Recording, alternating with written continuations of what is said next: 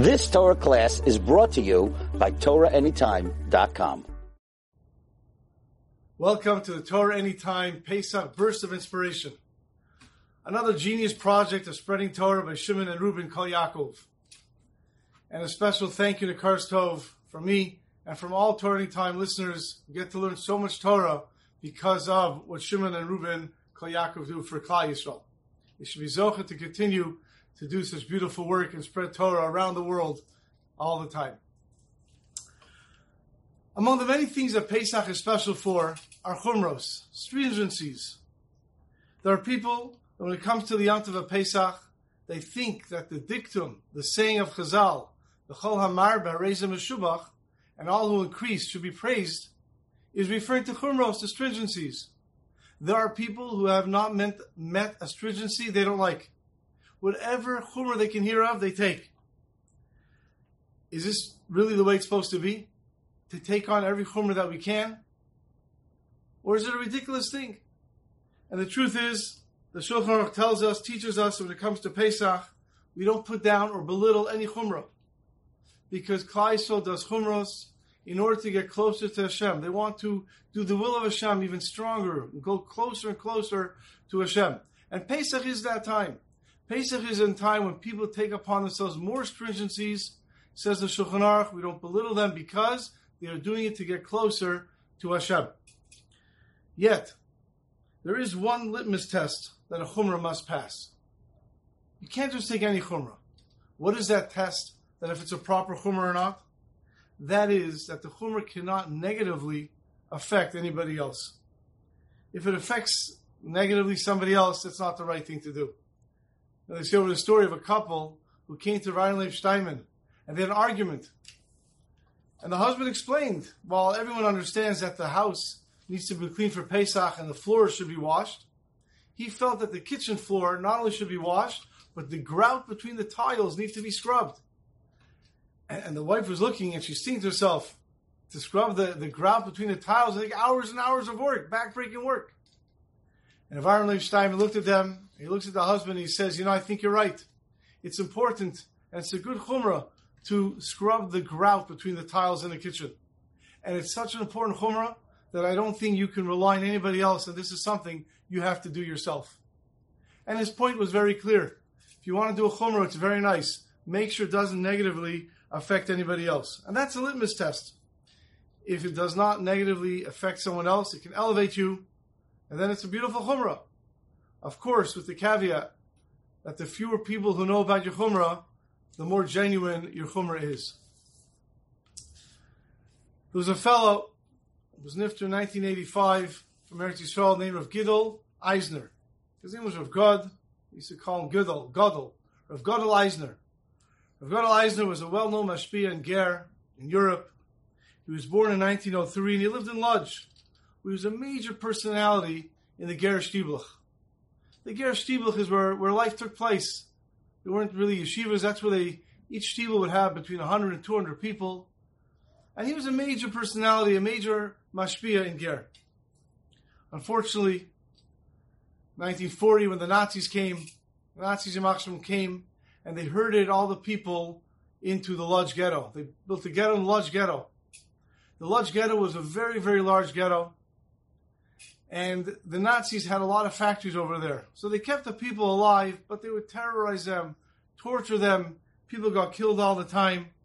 There was barely any food, and life was torturous.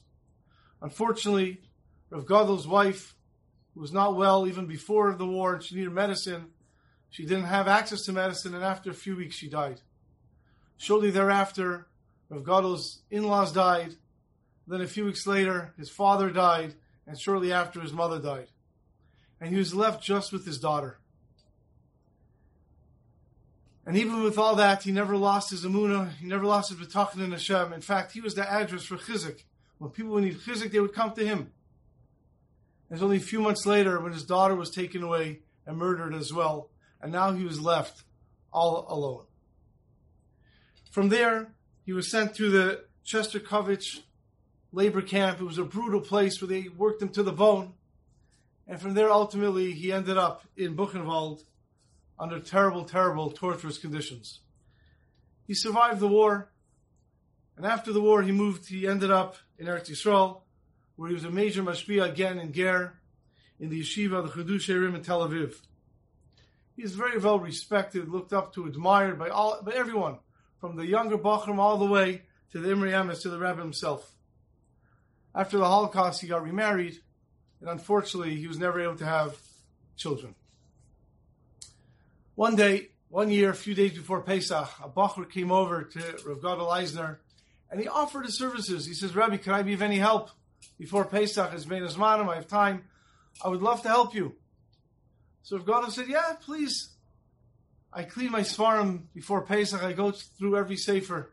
I like to use them on Pesach, and I like to clean them. Would you help me with that? The Bachar was thrilled for the opportunity to help him. They're going through all the Svarim, tedious work, shaking out all the Svarim carefully. And Rav Gadol was making conversation with the boy, appreciative of his efforts.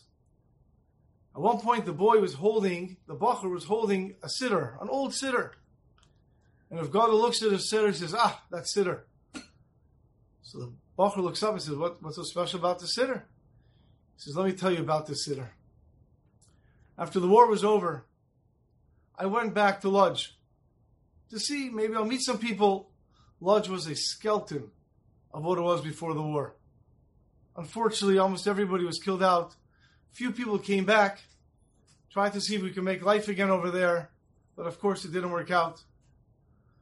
But for the few weeks that we were there, people were going, and through the houses they found Svarim all over the place, and they were taking these Svarim and dumping them in front of the Jewish community building. And there's a pile of Svarim there.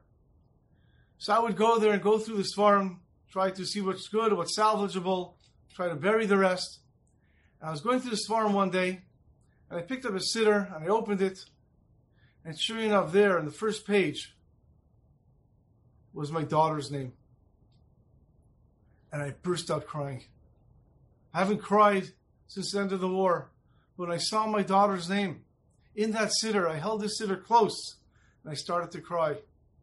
This was the only remnant of my daughter. And I lovingly picked up that siddur, and I brought it with me. That's the story with that siddur. The Bachar is looking at the siddur, and he was puzzled. He's looking at the first page. It's blank. There's no name on it. Trying to understand what Rav Gadol was talking about. That's his daughter's siddur with his daughter's name on it. There's no name. So Rav Gadol looks, and he understood right away. He said, a few years ago, the siddur was starting to fall apart. I brought it to a bookbinder. And I asked him to bind the siddur for me. So he bound the siddur for me. He must have thought that paper in the beginning was so worn out and so torn that he's doing me a favor. He ripped it out and he replaced it with a new page. The Bachar looks and says, what'd you do? What did you say to him? He said, nothing. What should I say to him? So the Bachar says, get it back. Tell him about your daughter. So he says, what should I have done? He already did it. What am I supposed to do? Go look through the garbage for the paper? And the Bachar is shaking his head like, yes. For your daughter. So Rav Gadol Eisner looks at him and says, Bachar, what would have happened if I would have found that paper? The bookbinder would have watched as I'm fishing through the garbage for the paper. He would have realized what he did. He would have felt so embarrassed, so ashamed of what he did. There's nothing worth that can do something to cause another Jew to have that anguish. And therefore I didn't say a word about it. And the Bachar understood the lesson that Rav Gadol was teaching him. And that's a lesson we have to go into Pesach with. Pesach is such a wonderful, joyous Yom Tov. We get to go closer to Hashem. We get to spend time with our family. But how important it is to remember in all that we do to never cause anguish to another Yid. Have a wonderful Kosher and Pesach. You've just experienced another Torah class brought to you by TorahAnytime.com.